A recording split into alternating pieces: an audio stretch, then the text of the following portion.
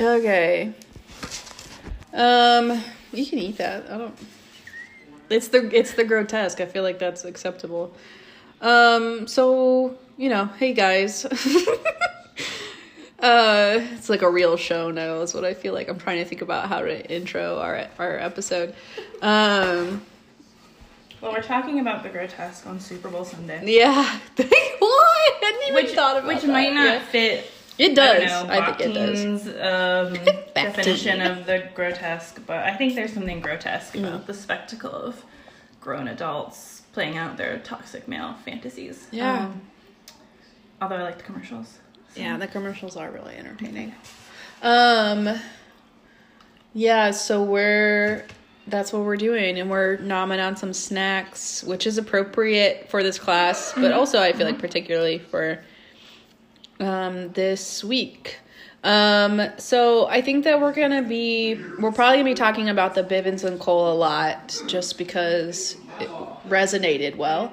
But I mean, I think that this week really John was just like, what does Liz want to talk about? And then he chose the readings. It's like the opposite of last week when you were like, he chooses this because he hates me. This class revolves around me, and so he was like, you know what, I want to be nicer to her this week. But I mean, I think that like everything in this week is basically telling No Block to like fuck off. No, like that's not it. But it's just haha, what's like not inconsequential? Is that a word? Mm-hmm. Yes. Okay. Cool. What's inconsequential? Nothing. Everything matters. Or everything has use. And I also think that this, maybe this is going to be a theme for me in the class. Sorry, I'm talking a lot, Brittany. Okay, sorry. I'm eating my fruit dip. Yeah, Brittany's eating a waffle with fruit dip and strawberries on top of it right now. It's really good. Or it looks really good. Anyway, I think that this week is really interesting on the heels of this kind of... We talked about it a little bit in class, and is definitely prevalent through the readings, but this idea of like the fact that we constantly want to destroy and erase our bodies. Like everything that we do, we are trying to deny the body. And I don't know, I think that that's just like, I don't know why I feel like that's something that's so obvious. And yet right now I'm like, like I had no idea. You're so right, and I think it's probably from that like conservative religious background that I have of like constantly like being told to deny the body in like a super normative way. Mm-hmm. And it's not really. And so like, I mean, Bivens and Cole, right, are talking about a kind of grotesque body that does have purpose that No Block would probably agree with, right? Because it's this idea of active protest. But I mean, it's still like any mention or discussion or acknowledgement of the grotesque brings us back into the bodies that we inhabit. Like, yeah, I don't. Anyway, I think that that's a pretty cool phenomenon to watch happen. And also kind of a depressing phenomenon to watch that we need to like see that we need it, if that makes sense. That like we have to normalize the idea that like women have periods and, normal bodily functions. Anyway, those are my opening statements. Well, all right, counselor.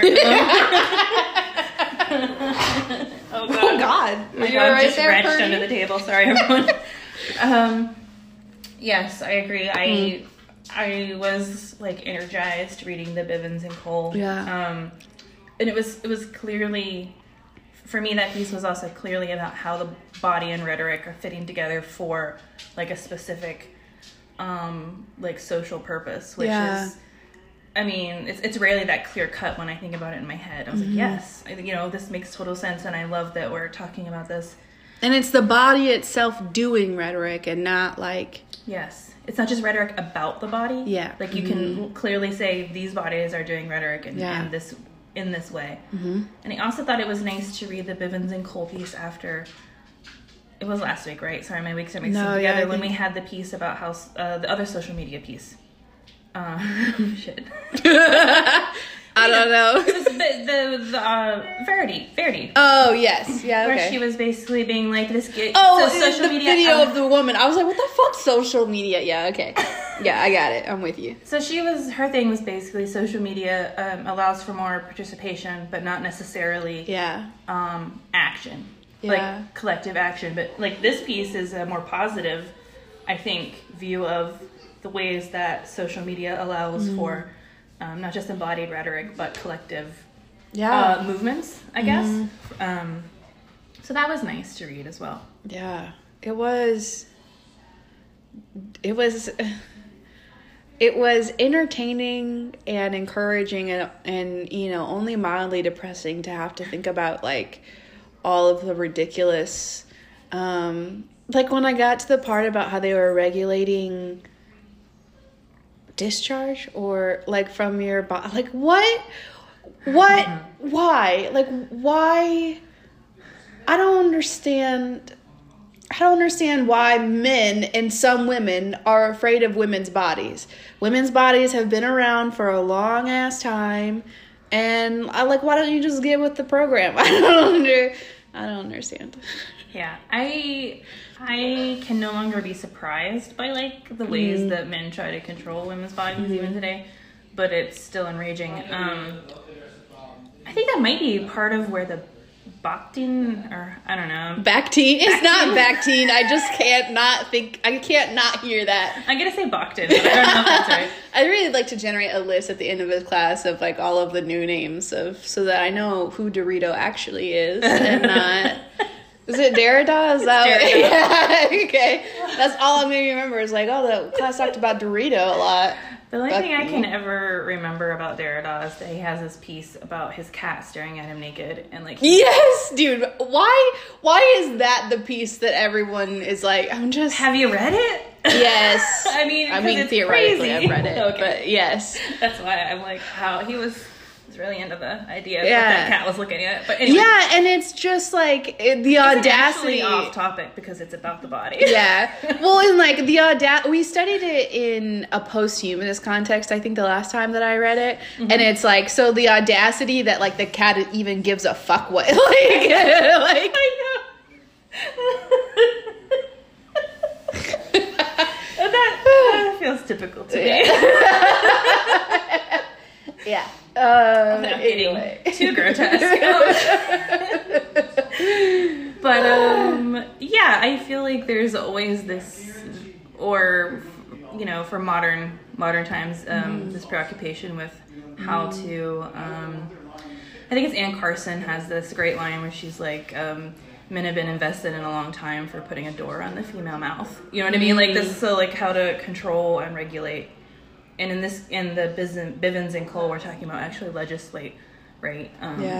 Like women, like not even women's bodies, but like the functions of that body. It's almost, there's a part in here where they talk about kind of pulling apart like the actual individual female body and then like the function of. So like this idea that you can somehow separate the function of a woman's body and the woman herself, which is really like I kept thinking about like the idea of like, Mama, can you give me the grape? Miles, I'm doing something right now. Come on.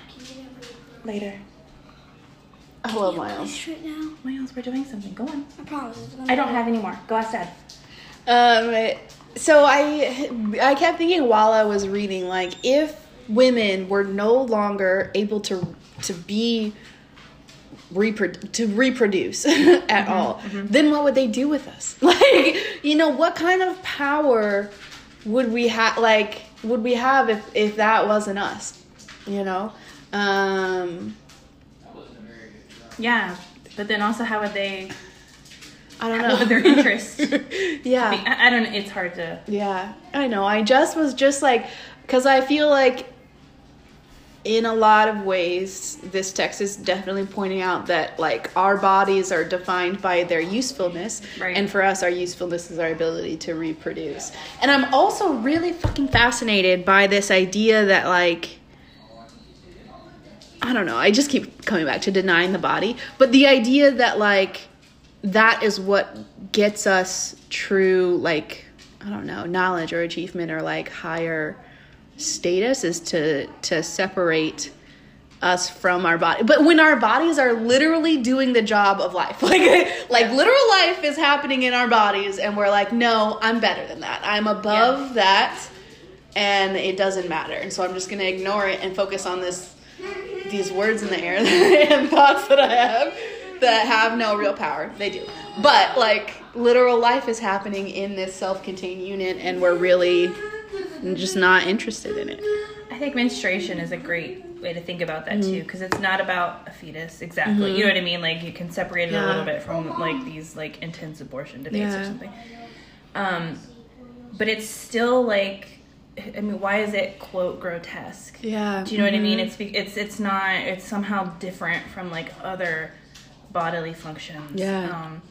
You know, there's the whole issue, which I'm not well versed in, but of, like, the period tax, right? So why is it so expensive to get, like, I don't know. It's just, I think it's a good way to think about I think as a cultural whole ideas of the female body. Like, I think, and it's not just like they're in a different tax bracket or grouping or something. They're taxed like as other, something as a, like, yeah. But I think also as a whole, like, in general, women have to pay more for, like, cosmetic, like shampoo, conditioner, deodorant, Yeah, like definitely. all of that, which is just, like, a really interesting comment on, like, who's allowed to be grotesque and who's not, and or what kind of punishment you have to endure for that. And how can we then capitalize on your cultural conditioning to,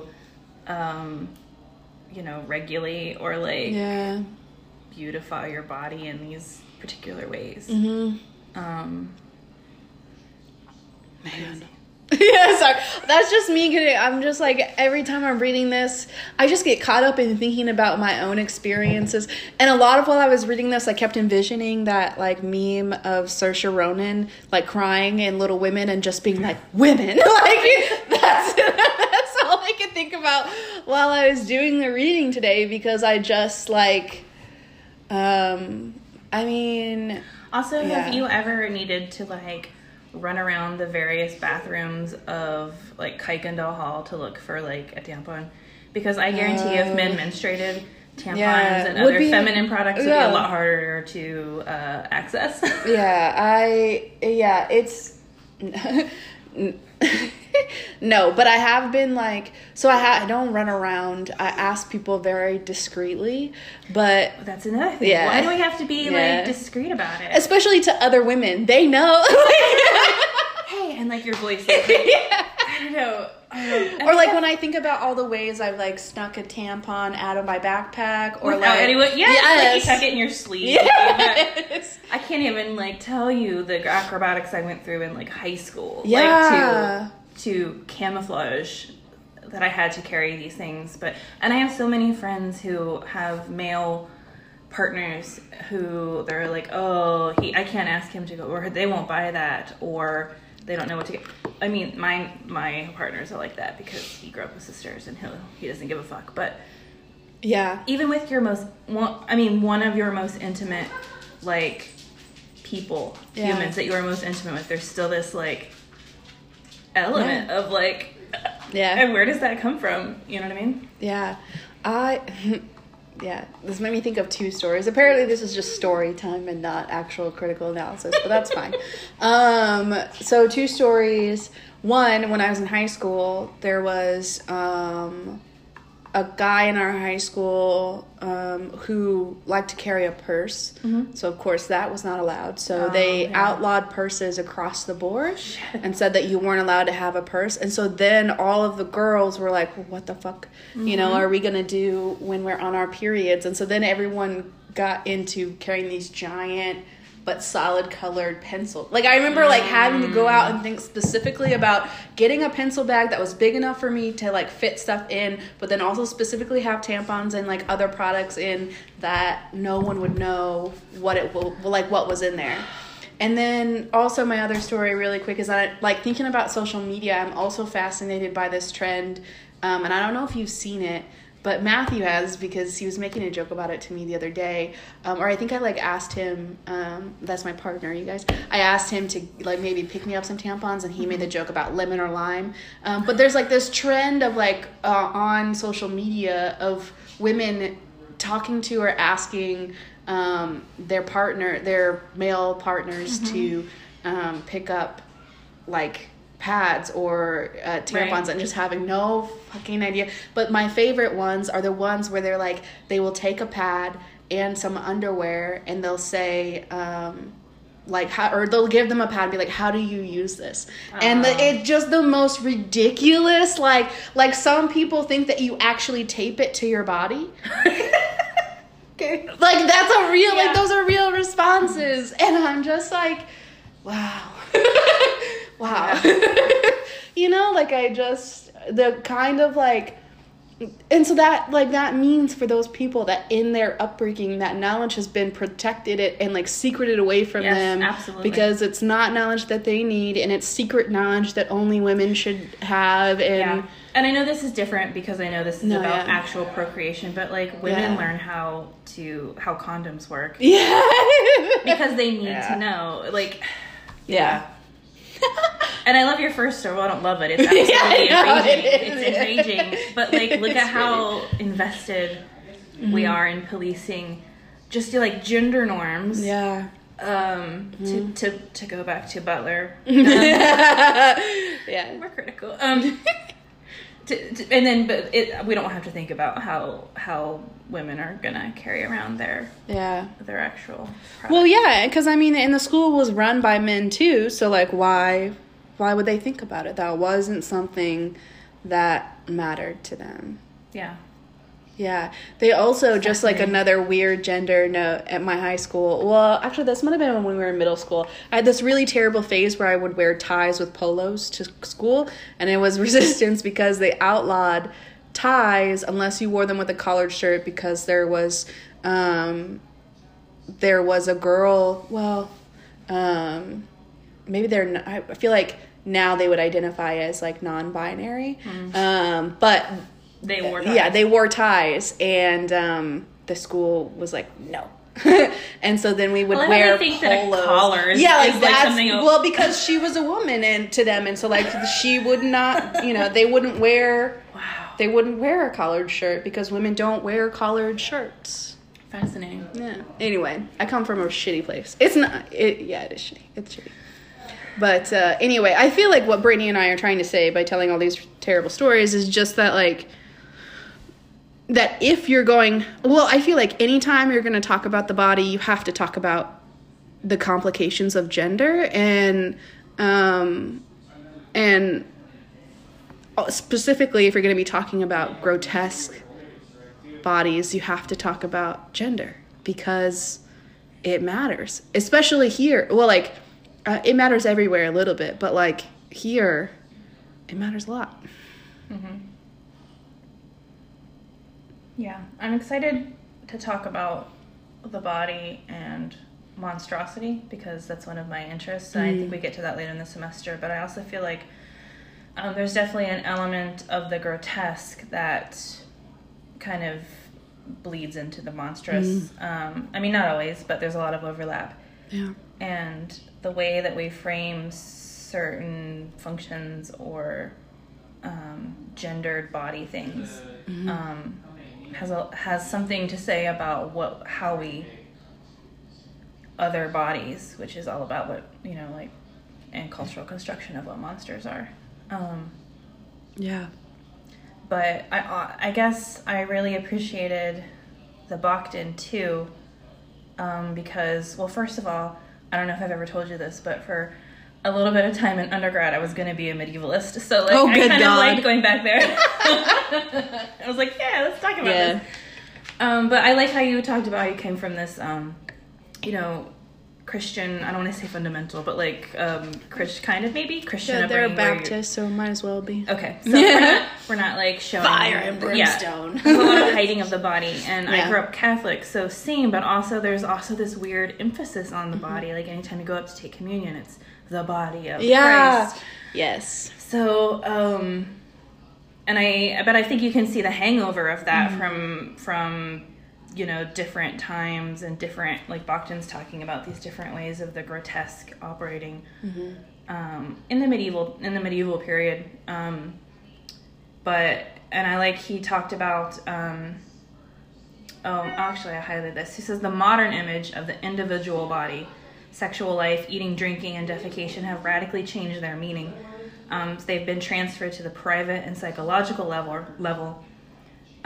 So like tearing it away from the life of a society, basically, in a cosmic whole, whereas the grotesque and the body pre this, modern literature where suddenly we're more polite and we're not talking about it, is taking away like the group way of thinking about bodies.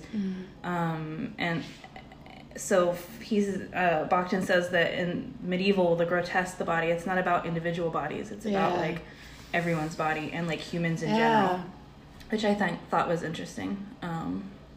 And also I remember when I thought I was going to be a medievalist and like writing all these papers on Chaucer. God, Chaucer. Brittany. Chaucer. What a horny goat he was. I still really love Chaucer. I remember being surprised by how many like sexual puns and like how vulgar and how like dirty and sexual a lot of the medieval stuff was. Because that's not our image now. Like we're like, there's this tendency to be like, wow, those medievalists, they were like, they were kind of sexy, but not. They were really dirty.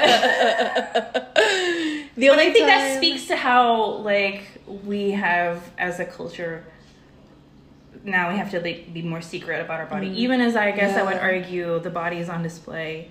In increasingly more public ways now. But there's still something, because you can't talk about certain things. There's still something hanging on from that time when we had to like button it all up. Probably the Victorians. Should we blame the Victorians? Always. So two things. One, the only time I've ever really enjoyed Chaucer was when he was played by Paul Bettany in A Knight's Tale. And I don't even think was it Chaucer? Was he actually called, or was it just based on? I think so. Okay. Anyway, and then the second thing is that I think that this also kind of gets at, like our resistance or like our processing of, or like our fear of Zoom and like Zoom fatigue a little bit. Because I just was thinking about like just like the weird positions that my body is in. And so like when I'm in class, I'm doing that, denying my body and like engaging in scholarly debate. But it's asking, I think I figured it out. I think what I hate about Zoom so much, and it's like just in how much you're on it, is it forces you to perform in your body, right? Like, but you would have to do that. I mean, kind of, you know what I mean? In a regular classroom, you're still in a body. Your body's still in performance mode. But it asks you to not only perform your body, but then to view your own performance of your body. that's yes. And I think that's what is so exhausting. I am constantly looking at my little square to see how bad my double chin looks, or like, you know what I mean? Like, that's like what I was thinking of, was like when I was in biography last week, and I was like, I caught myself like all slouched over and like just sitting in a really gross way, and I was like, oh God, like, you know, but I just was listening, to whatever, I think probably it was Craig was talking, but I was just listening to whoever was saying, and I had forgotten that my body existed, and that's, I mean, I feel like a lot of what we're reading today is talking about grotesque functions, and so I don't know if like the position of my body is a grotesque function, if it can be included in that way, but I think that that's also a risk, or like a really interesting like trend of the early Zoom days of like people like forgetting to mute their mic and going to the bathroom, or like your partner walking in without pants on, like like things like that. And then you have what's his face, because it's supposed to be Jeffrey Toobin, who's like actually being grotesque and like masturbating during What? like a New Yorker staff meeting or something. But I can't remember. He said like he thought he had his thing turned off or something, like they were on a break. God. But I mean, like he knew because men know.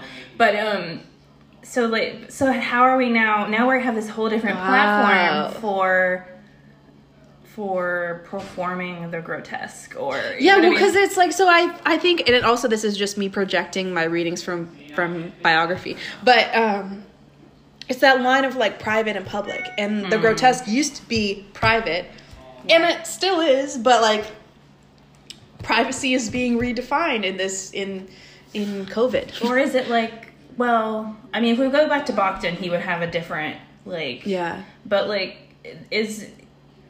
is something grotesque because we think it should be private? So when the private is made public, is that what makes it grotesque? I don't know. Now for us, because I guess you could say like menstruation blood is supposed to be a private thing. So when Ruby Carr puts it on Instagram, like it wasn't even real. I just wanted to ask you that. Did you notice in the article how it wasn't even real blood? It was fake. Yeah. And I'm like, at the time I was like, why do we have to emphasize that it was fake? They also I'm not gonna pull it up, but in that article they also talk about the excess of the body being grotesque, and I'm like, why is it excess? Like, why is it not just the body? Like, why is it this extra? Like the body doing more than it should, like that's not, because we don't frame like semen that way. Right? Like I'm like, I don't know. I was really resistant. I should look it up before class, but I was just like, I don't think this is how we should talk about it. I still want to harp on where the urge came, and I don't know where it originated. I'm not saying it started with Bivens and Cole. No, and maybe it was part of Carr's response, or why do we have to emphasize that it wasn't real? That it was fake menstrual blood. Yeah. Like, do we have to say that to legitimize her protest? Like, that's like an extra layer of... of all that shit. Yeah.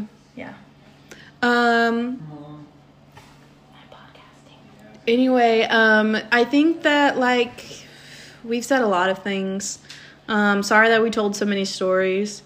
It wasn't really us, it was me. No, it was... but anyway, so those are the things that we're worried about. We're worried about private and public. We're worried about gender. I don't know, what else are we worried about? Anything else? I'm worried about everything all the time. I'll say I was excited to see glimmers of something I feel like I could connect to my, like a strong interest in ecological thinking. Because like one of the cool things in the Bachtin piece was he talked about, in the medieval kind of narrative, the grotesque body, he framed it as like cosmic and universal, and he connected it to like natural landscape elements, like mountains and like rivers, because some of the stories they told about grotesque bodies, especially like he has a section on giants and stuff, how like the body and the natural world is not separate, it's like connected, and part of the grotesque is like making that almost like that explicit metaphor, or like relating it through metaphor in that way. And I feel like I also saw that in another... Oh, it was also the Cole and Bivens, because they were talking about... well, they said, we often think about social media as like minds talking to like minds, but that actually it creates these sort of like ecologies of rhetoric, which I find interesting and I want to think about more. So I like that. Yeah, I would like us to start, since so many of the readings are engaging with like digital spaces, I would like us to talk about digital rhetoric a little bit. But that's just because that's also like a source of comfort for me. I'm like, oh, that's like, I understand 5% of that. So yeah, let's do it. But also just because it's like, if we're talking about the body in digital spaces, then let's talk about what happens in digital spaces and like what that means. But anyway, okay, sorry we talked your ear off, but I don't know, hopefully you made it this far, and look at us. We did the forum post before fucking Tuesday. Yeah. So, you know. All right, bye, guys. Or JG, because JG is the only one that listened to this.